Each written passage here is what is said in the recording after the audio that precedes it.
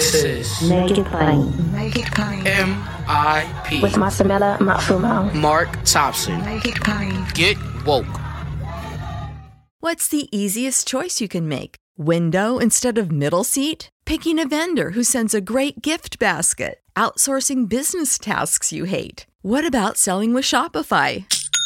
Whether you're selling a little or a lot, Shopify helps you do your thing, however you cha-ching. Shopify is the global commerce platform that helps you sell at every stage of your business. From the launch your online shop stage to the first real-life store stage, all the way to the did we just hit a million orders stage. Shopify's there to help you grow. Whether you're selling scented soap or offering outdoor outfits, Shopify helps you sell. Wherever and whatever you're selling, Shopify's got you covered. Sign up for a $1 per month trial period at shopify.com/try. Go to shopify.com/try now to grow your business, no matter what stage you're in. Shopify.com/try. When you visit Arizona, time is measured in moments, not minutes.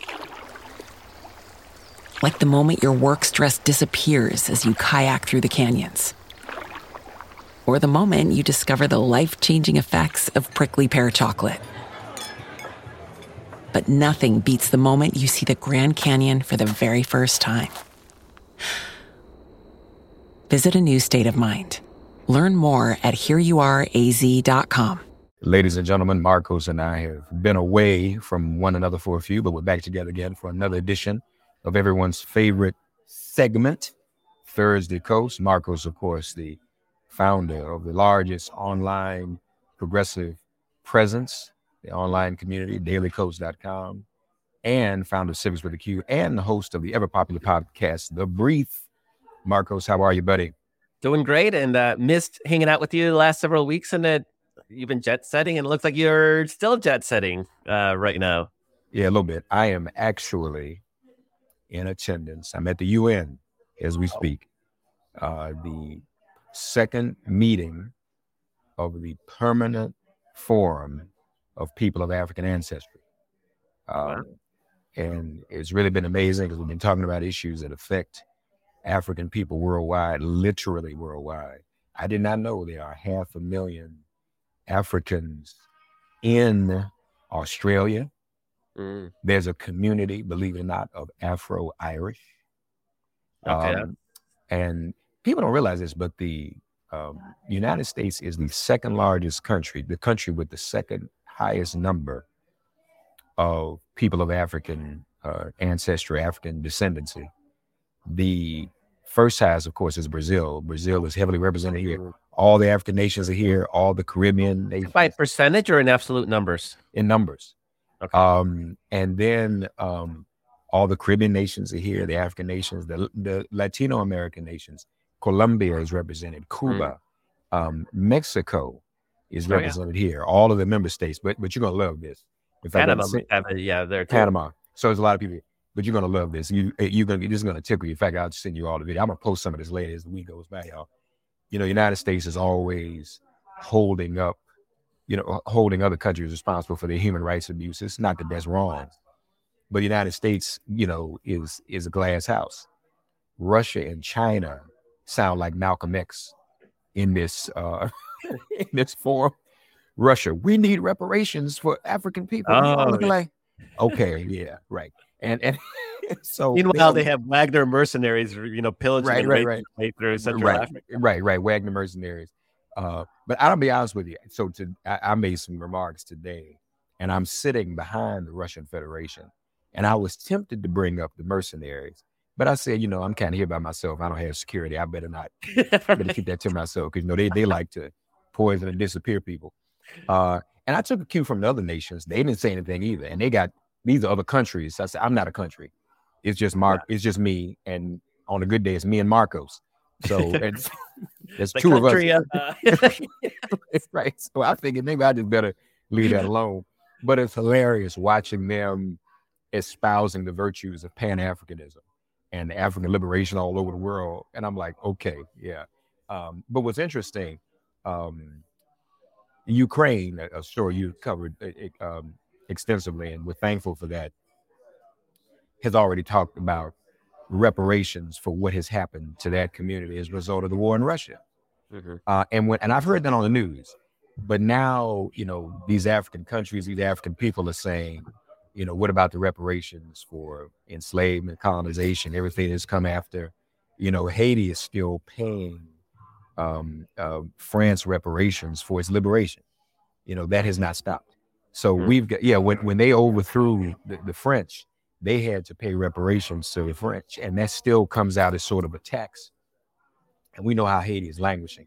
But, it always pays to experience other people in the world, because we always think the only thing that's going on is what's happening in our little silos. Yep. But when we talk to other people and really think, I had no idea there were as many African Australians, Africans in Ireland, all over the world. Spain is represented, France, and many of these representatives, most of them to a fault, have been, very articulate. Even those who represent countries where there's white representation, they've even spoken articulately to the plight of African people. So the way this works is in the United Nations, it began as a decade. 2014 to 2024 was the decade of descendants of African descent. From a decade, you go to a permanent forum, which is what we are now. From a permanent forum, you go to a convention. And then from a permanent forum, you go to a treaty. So possibly in our lifetime, Marcos, we'll probably, in the next 20 years, you may see conventions and treaties around the treatment of African people around the world, and maybe even a few steps closer to reparations. So that's what's going on at the United Nations all this week. Yeah, it's even your whole point about being able to see the world from somebody else's eyes is so incredibly helpful. As you know, my son is he's in a California National Guard. He's actually deploying right now to the Middle East, and I won't say where he's going for operational security reasons, but he is slated to go to an area with a major refugee camp, over 50,000, and it is relatively. I mean, there's dangers involved. It's not particularly a quiet zone, not an active war zone. So, but to me, I'm really excited that he's going to be in an area where he's going to see people that have lost everything and live the way they do, displaced away from their homes.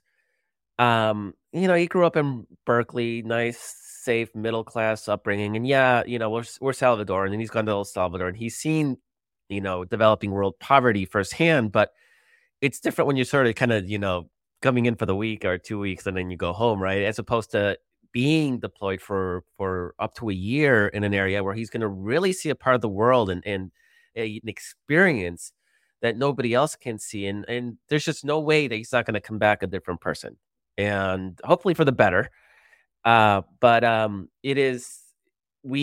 It's easy to be in our bubbles and of privilege and, safety ensconced, and to even view things like the war in Ukraine, the perfect example, where it almost feels like a video game. Let's just watch a bunch of videos of, people and equipment being bombed and it just doesn't feel real. And so for him to be in that midst, and for you to be around people who can speak to that different experiences, I'm sure incredibly illuminating and educational. And that's the same thing with my son, to see what the world looks like, because we are blessed in this country. Even those of us that don't have a lot still have, not always, but generally speaking, have a lot more than, somebody who's in a refugee camp or somebody who is, still directly suffering the consequences of hundreds of years of Western colonialism. And I mean, in Africa right now, a lot of places you're still suffering the wars and ravages of boundaries, arbitrary boundaries, and corruption, deep corruption. And of course, we talked about Wagner Russian mercenaries that are literally propping up the worst of the worst in exchange for mineral riches. I mean, it's devastating. And I just saw today it was a map by a democracy organization, really kind of, it's like a democracy index, just the extent of free elections per country. And you look at Africa and it's red. It's like red is the worst, right? Africa and Asia. It's just repression and corruption, and the U.S. isn't the at the top either. The U.S. is getting dark green. It goes from green, dark green to dark red, and the U.S. is kind of light green. I mean, things are sketchy for all the reasons that we always talk about. The challenges the Republican assault on our democracy. But it really is. It's devastating to see that legacy continues to this very day, where Africa continues to suffer as a continent, and it's absolutely tragic. I mean, it's Latin America mostly suffering the same way, but at least in Latin America, you have sort of glimmers of hope. Costa Rica's one of the strongest democracies in the world, right? So you have places where you're seeing democracy take hold and flourish, but Africa and Asia, it's rough. And as we've been discussing, a lot of that is because of the continued exploitation. A lot hasn't changed even since independence, like what Russia's doing, and Africa's still rich in mineral wealth. So people want to control it. All of this electronic equipment we use, folks, from our cell phones to our laptops, those minerals come from Africa. And those nations don't really see any remuneration because of that. So, that's what's going on. So, and another thing I'll say too, Marcos, before we move on, and you and I have talked about this before, ladies and gentlemen, we have a dearth of international news reporting in America. There's so many things going on in the world every day that we never see news about. There's no network, no cable network that just reports on the news. Oh, that got cut. Yeah, it just got cut. The first thing that got cut. When news media started cutting, that's the first thing that went was international coverage. And sadly, the places where you have to go to get it, places like the BBC and the French press, are the colonial powers. So if you have to go there and try to get news and then filter out their spin on it. So, I mean, that's part of the challenge. You go to Russian Today or, the English version of the Russian propaganda, and you get that it's absolutely incredibly difficult. And if you're looking at, the internet sort of create this sort of idea that, we just we'll read a Nigerian newspaper and we'll get the news, right? But it's difficult because of fake news, because of propaganda, because just the difficulties in media everywhere. And it's incredibly difficult for somebody who doesn't know what's going on to be able to do the proper filtering, to understand what's actually happening in places. And misinformation is easy. It's absolutely easy. And particularly, give me a story about Nigeria and tell me something about Nigerian president, and how am I supposed to know if it's true or not? I don't have the grounded foundational knowledge to see this is absolute propaganda. Just think of an outsider trying to make sense of American politics, right? You got Fox News and OANN and Newsmax and all of those just creating an alternate reality. Like, how do we sit there and process? How would an alien look at American media and figure out what's actually going on? It would be tough. But we have a free press. Now you look at some of these, developing countries, and there's not much of a free press. It's even harder to figure out what's going on. No, they don't have a free press at all. But yeah, folks, it's been interesting. We'll be doing more reporting on it. But I just have to admit, I think you would be tickled too if you saw the Russian Federation banging on the table for Pan-Africanism and reparations and global African revolution. So and the Chinese with their with their suppression of the right. We was like, what? Yeah. And everybody's just kind of but the one that gets lit up the most is United States is the superpower in the world. So U.S., it says some good things, but they're on the scrutiny. Last thing I said, I said it was going to be the last thing. You don't realize how many countries, including European countries and even Canada now, have an office or a cabinet member that deals exclusively with racial discrimination and racial justice. These offices are being set up in a lot of governments these days. And it looks like a lot of them have come out since 2020 when there was like this worldwide reckoning. But we see representatives from different countries that actually have in ambassadorships that have that specific portfolio to deal with racial equity and racial justice. So that's a good thing. So we'll try to keep it up. Meanwhile, speaking of governments, there was concern whether our government in this country would still be functioning in the midst of this debt limit deal. What's your assessment of how that went, and who really won? I mean, if we want to be cheesy, we'll say the American people won because we don't have a default. But I'm not going to be that cheesy. I'm going to be a partisan. It is remarkable what a good deal this was for the Democrats. So the first thing we need to sort of stipulate is that Republicans have the House. We were never going to get everything we wanted. There was never a universe in which we would not see some cuts. So I think that's just, you lose an election. That's what happens. And we'll take care of it next year. Like this is the way you do it, right? But could have been a lot worse had we actually not won last year's election, right? I mean, remember, the only reason they had the House, Republicans, is because of gerrymandering. That's how they won the House, not because of votes. So you have a situation where we were going to make cuts. It was going to happen at some point. People are saying it should not have happened during the debt limit negotiations, and that's a valid argument, and we can touch on that. But had it not happened now, it would have happened in the appropriations process, and they would have been working to shut down the government. What did we get out of this deal? We got the social net was not touched. So none of that. There's no cuts on Social Security, Medicare, Medicaid, any of that stuff. Food stamps, we saw an increase in the work requirements from 49 to 54. But, and this is what people sort of missed at first, it now includes the unhoused, homeless people. It includes youth transitioning from foster care. It includes veterans. It is actually, and the CBO just scored it, it is actually an expansion at food stamps. So yeah, work requirements and there's a cruelty because a lot of people cannot do it. That's why they're on food stamps. And so you got to acknowledge that. But Mark, I didn't know that homeless people weren't eligible for food stamps. That blows my mind. That seems almost would be baseline. Who needs food stamps more than people who don't even have a home? So even in the places where we lost, we kind of won, bizarrely.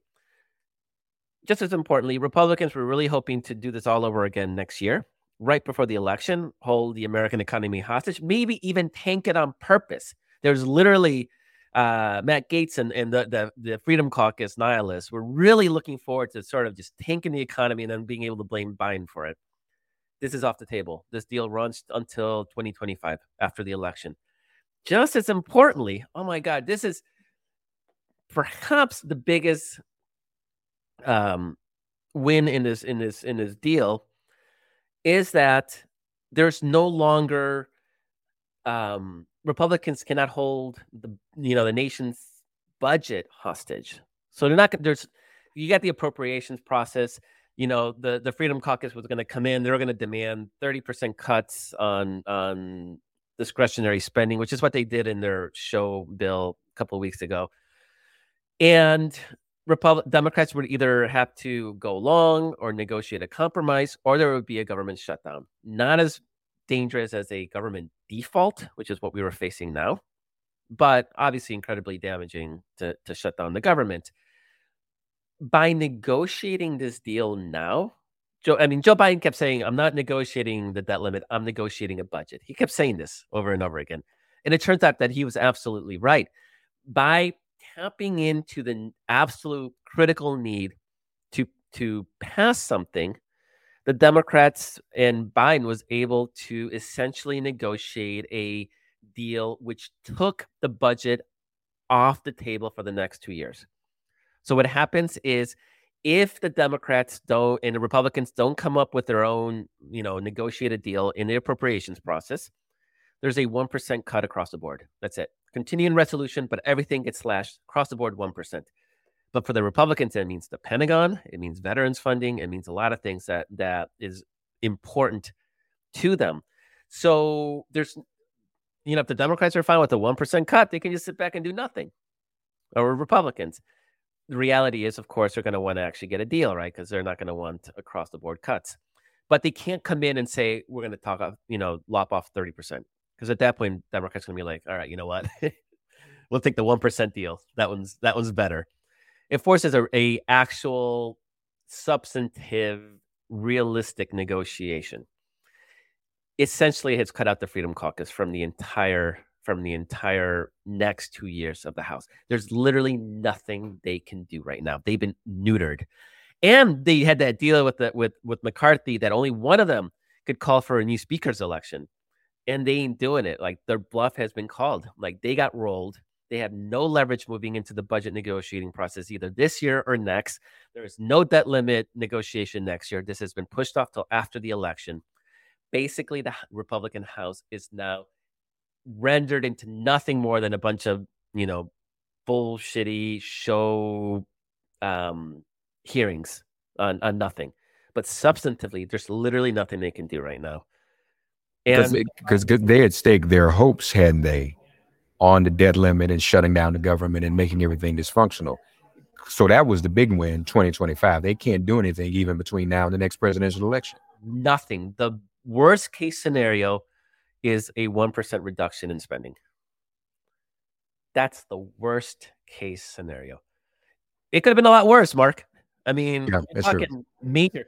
So the from a substantive standpoint, the other, okay, so SNAP, food stamps, it's actually an expansion of the program, despite the added work requirements. Republicans tried to get work requirements onto Medicaid. That went nowhere. So there's no expanded work requirements beyond 49 to 54 for food stamps.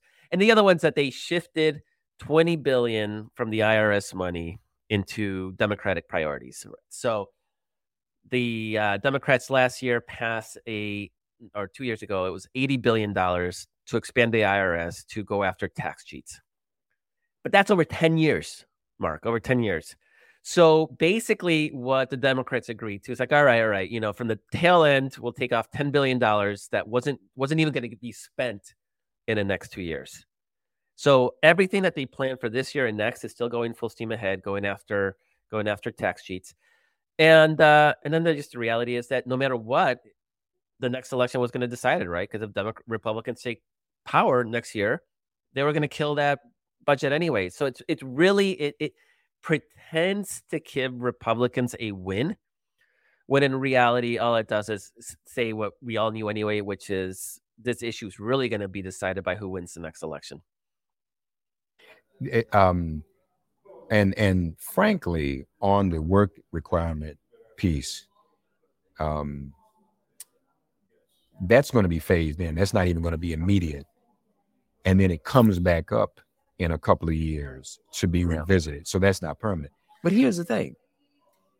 And I asked a couple people this and they get real quiet. I said, okay, you all obviously still think the stereotype, the face of food stamps is Black.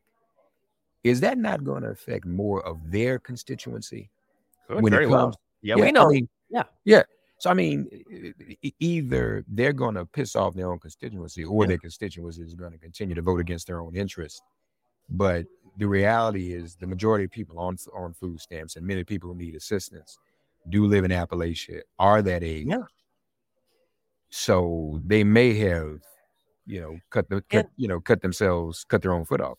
Yeah. And, obviously we would like less work requirements, not more work requirements. So I'm not saying this is a progressive victory or even, trying to mitigate. I'm blown away that homeless people did not have access to food stamps. I cannot fathom how that was a thing that existed for as long as it did. To me, that is much more, and youth and foster care, like transitioning out of, I mean, come on, like how is this not already? So I'm actually excited for that expansion. And again, it's just like anything else. The elections will decide, right? I mean, if we win the trifecta next year, which is very possible, then a lot of this stuff can be rolled back, as it should be. And so it is, it's funny because Republicans try to paint Joe Biden as sort of the senile, dementia, cognitive decline. And he just rolled them. I mean, this was not a deal that this is not what Republicans had in mind when they took control of the House. They had much higher ambitions, and a 1%, not this year, right? Like this right now, it's actually 1% increase is what was mandated by this deal. There's bigger increases in defense allowed, but 1% increase in domestic spending. But if they don't get there in their negotiations in the appropriations process, it's just a 1% cut across the board, which would suck, sure, but it's not the end of the world given what could have been. Well, like we said before, the whole dementia piece. When you have dementia, there's usually the one or two things you did all your life that come back to you. Tony Bennett can't do anything else. When you put him on stage, we saw the 60 Minutes piece, people were like, wait a minute, this dude is here. Okay, then he came off stage, he wasn't there anymore. Biden has been a legislator long before he was president. He was in the Senate for 1,000 years. Yep. So at least that's his element. That's why it's the first State of the Union in history. And Biden deserves criticism, but they have to learn. Don't play with him in his element. Don't attack him at the State of the Union. Marcos, when you and I when our kids decide we have dementia, we don't know where we are anymore, we'll still be able to do Thursday Coast, and it'll stop. I didn't know all that stuff that they're talking about on Thursday. They don't know anything else, but every Thursday they get together and they're lucid, So that's going to be our thing. So, hey, Mark, I think you make a really good point about the base being affected, and how Appalachia whites are going to be disproportionately affected by this work requirement. And it's on the brief this week. And last week we've been really focused on sort of rural issues, right? Last week we had the new chair of the North Carolina Democratic Party. She's 25. Oh my God, this I want to say girl. This woman is like a star in the making. And this week we had a rural organizer, another young lady, and both of them sort of made the same point. And I saw this in a Political article as well with Ben Wickler, who's a chair party in Wisconsin. They asked him what the biggest surprise was in the judicial race that Democrats won by 11 points in the nation's most 50-50 state. And he said that the most surprising thing is that, abortion drew record turnout in that election, but that same shift in the vote because of abortion happened in rural counties as well as in urban counties. And talking to these two young ladies, both of them coming out of the South rural areas, both of them brought it up separately, how abortion is really rewiring people, issues of personal freedom. And there is a Democratic Party brand that is obviously absolute crap in rural areas. But when Republicans are actively harming their own people, whether it's abortion bans, whether it's attacks on democracy, whether it's attacks on programs like rural broadband that they all need to survive, as that is happening, there is slowly a shift. And again, we don't, right now Republicans are winning 70 to 90% of the rural vote, right? Depending on the area. So all Democrats need to do in the short term is chip away at that, 5-10% here and there. And you start making it a lot harder for Republicans to win in places like North Carolina. But long term, about 60 of the seats in the Senate are in rural states. And that disparity is only growing over, expected population growth. Most of the population growth is, Arizona, Georgia, Texas, Florida, and California maintaining. So as people move to those states, it means that the Wyomings, the Dakotas are going to have even more influence in the Senate with fewer and fewer relative people. We got to start winning those, right? It's a thing. And one of the things that makes me excited is that in the past, and Mark, you know this very well, in the past, Democrats used to be like, okay, we got a micro target. So in the cities, we're going to tell Democrats one thing, but in the rural areas, we're going to tell, voters a different thing. And, and a different thing is like, well, we don't really like abortion. It's squishy. And Black people should really have, welfare. And then you had the third way crap from Bill Clinton and company. And what's happening now with this sort of Republicans giving up on the idea of freedom and saying like, we're not for freedom anymore. We're for book burning and telling college professors what to teach, and for telling corporations what they can or can't say. Like as they abandon freedom in support of their like weird woke authoritarianism, anti-woke authoritarianism, Democrats have walked into that. And rural people, we can argue they're full of crap, right? But they think they're all independent. We'll be like, yeah, you're being subsidized by the cities, right? But whatever. They think they're independent. And so you have a Republican Party that now wants to tell them what to do and what to think, what to say. And you have a Republican Party, and you have a Democratic Party that's saying like, no, we're the party of freedom. Whether it's, medical freedom or whether it's we're actually, for you being able to have broadband and your companies being able to express themselves. There's a shift happening. And I think that's a good long-term shift. And what's the beauty of it is that there's no difference between that rural Democratic message and the urban Democratic message. That's what's amazing. And Mark, you probably saw this. In during the Kentucky the Nashville 3 protests in Nashville. You were there because this rural organizer I was talking to, she's from Tennessee, and she said that they were fundraising for rural Democrats to go to the Capitol to support what was happening. And she said it was the first time she'd seen sort of that melding of rural and urban interests, and it was the same. There wasn't any like animosity. And so that gives me hope, because now it's like, okay, now we're a corporate party. We know what we stand for. We're confident. We're for reasonable gun control, and we're for freedom. And there's a space there for rural America to come along. And then Republicans are still doing their nastiness, work requirements for SNAP recipients. You're right, Mark. It's hitting their people. Oh, you're right. And you're absolutely right. And, even before Roe, the trips I took with Bishop Barber to West Virginia, I saw it. People had more in common than we realized. But I think the Roe piece is what ultimately obviously is going to bring everybody together. And hopefully that will continue. You raise a good point. Instead of the mixed messages, one urban, one rural, it kind of brings everybody together. So, yeah. Screw micro-targeting. Like, no, we got one. This is what Democrats stand for everywhere. That's what's important. That's what's important. Thursday Coast, folks, Marcos, Melissa, check out The Brief every week. If you're not already, become a part of the dailycoast.com community. Thanks as always, Marcos. Thanks so much. Have a great week. Thanks for getting woke and listening to Make It Plain. As always, perform an act of kindness on behalf of an elder or young person. Write a letter to a sister or brother who just so happens to find her or himself incarcerated. Offer libations to the ancestors upon whose sturdy shoulders we all now stand. And above all, give thanks to the God of your understanding by whatever name you call her and him. All God asks of us is that we give each other love. Thanks for giving MIP love. And please remember to subscribe and give us a 5-star rating. If all hearts and minds are clear, it has been made plain.